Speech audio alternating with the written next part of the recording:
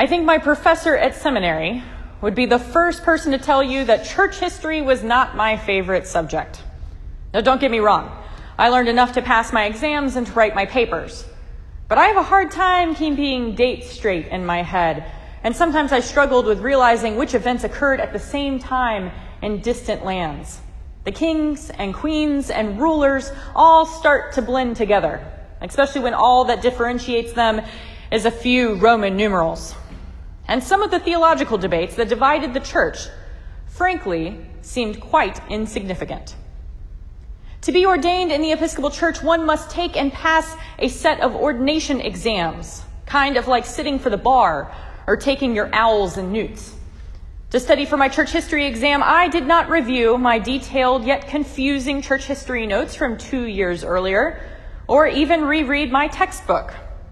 No, instead I forced my husband to binge watch McCulloch's 6-DVD BBC series called A History of Christianity, the First 3,000 Years, right before my exam, which did prove to clear up a lot of the timelines I had conflated. Once the test was done, I filed my notes away, placed my book on my shelf, and returned the DVDs to the library at Sewanee, resigned to the fact that I would not be teaching a class on church history if I could avoid it. But years later, I do realize the most important lesson I took away from church history. It had nothing to do with the Oxford movement, or the Crusades, or even any of the councils. It did not involve the beginnings of the Anglican Church, the Revolutionary War, or the start of the Episcopal Church. Rather, what I noticed time and time again was that from the very beginning, there were times when the church seemed doomed. Christians lived through persecutions, the celebration of martyrs to the point of suicidal behavior, the rise of Islam, the Crusades, the bubonic plague, the Reformation, and more. And yet, no matter what the world threw their way, the church found a way to survive. Now, this doesn't mean the church looked the same. We are not exercising our candidates for baptism, rubbing them down with salt, and then dunking them into the St. John's River. We are not meeting in homes to have Eucharist in the middle of our dinner. We do not require people pay for requiem masses or give gold to the church in order to purchase a place in heaven for their loved ones. The church has changed. It has splintered. It has evolved. And our current church is far from perfect. But the church has survived. The gospel of Jesus Christ has survived. And now, 2,000 years later, we tell the same stories about the Son of God, born to a virgin mother, who saved the world through his sacrifice. My main takeaway from the study of church history turns out to be quite simple. The church has survived all sorts of horrible earthly things, and the church will survive us too. Today we hear about the ascension of Christ. The disciples are standing around Jesus and know he is saying goodbye. They've been told another advocate, the Holy Spirit, is coming, but they don't know when or how or what the Spirit even looks like. They are given a mission to bear witness to the life, death, resurrection, and ascension of Jesus Christ to the ends of the earth. And then suddenly, Jesus is raised into the air and disappears.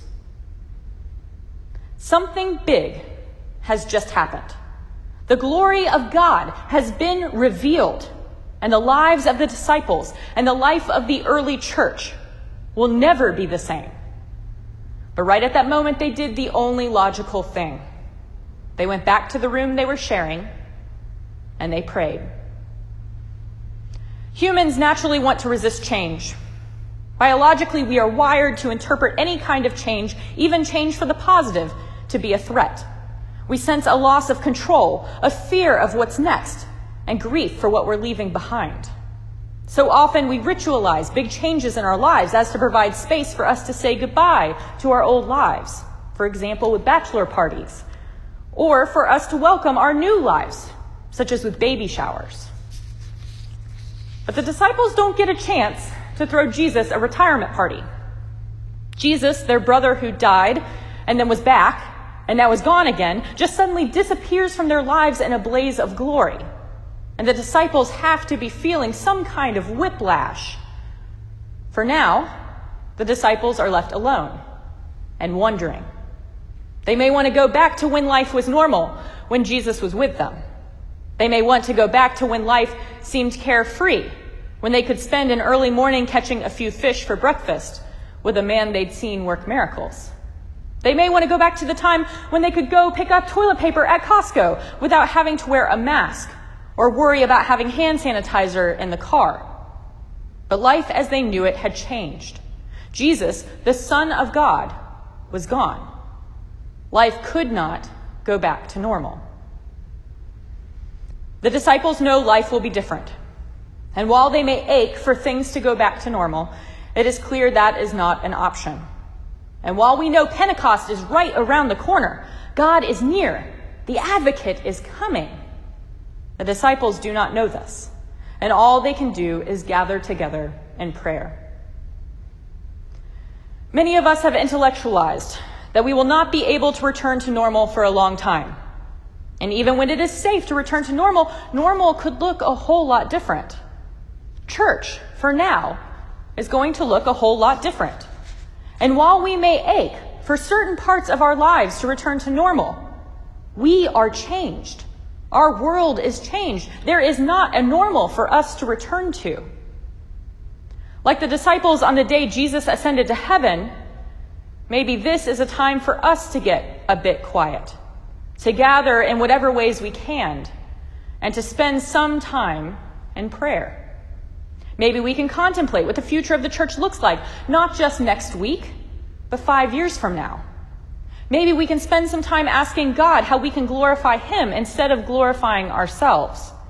Maybe this time of fear and loneliness and grieving is an opportunity to wait for the Lord to reveal His plan to us. Change is scary. We can feel abandoned or unsure, or grieving the loss of what was, just like the disciples were on the day of Christ's ascension. But we don't have to be church history scholars to see that the church has been through darker times than these before. We are called as Christians to bear witness to the ends of the earth. We are called to get quiet in order to discern God's will. And wherever God may call us, we are called to follow. The church has survived wars, famines, dictators, genocides, depressions, nuclear weapons, and pandemics before. And we can be sure that the church, this family of Christians called to be Jesus Christ in the world, will survive too. God is here. God is moving, and God is doing something new.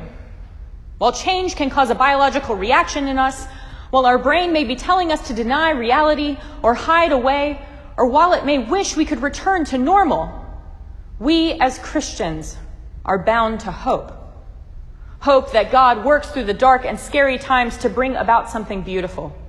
Hope that God is near us even when we feel alone. Hope that God works through death to bring resurrection. Much like the disciples after the ascension, we may not know what comes next, but we do know that God is already there. We have seen His glory, and our lives will never be the same.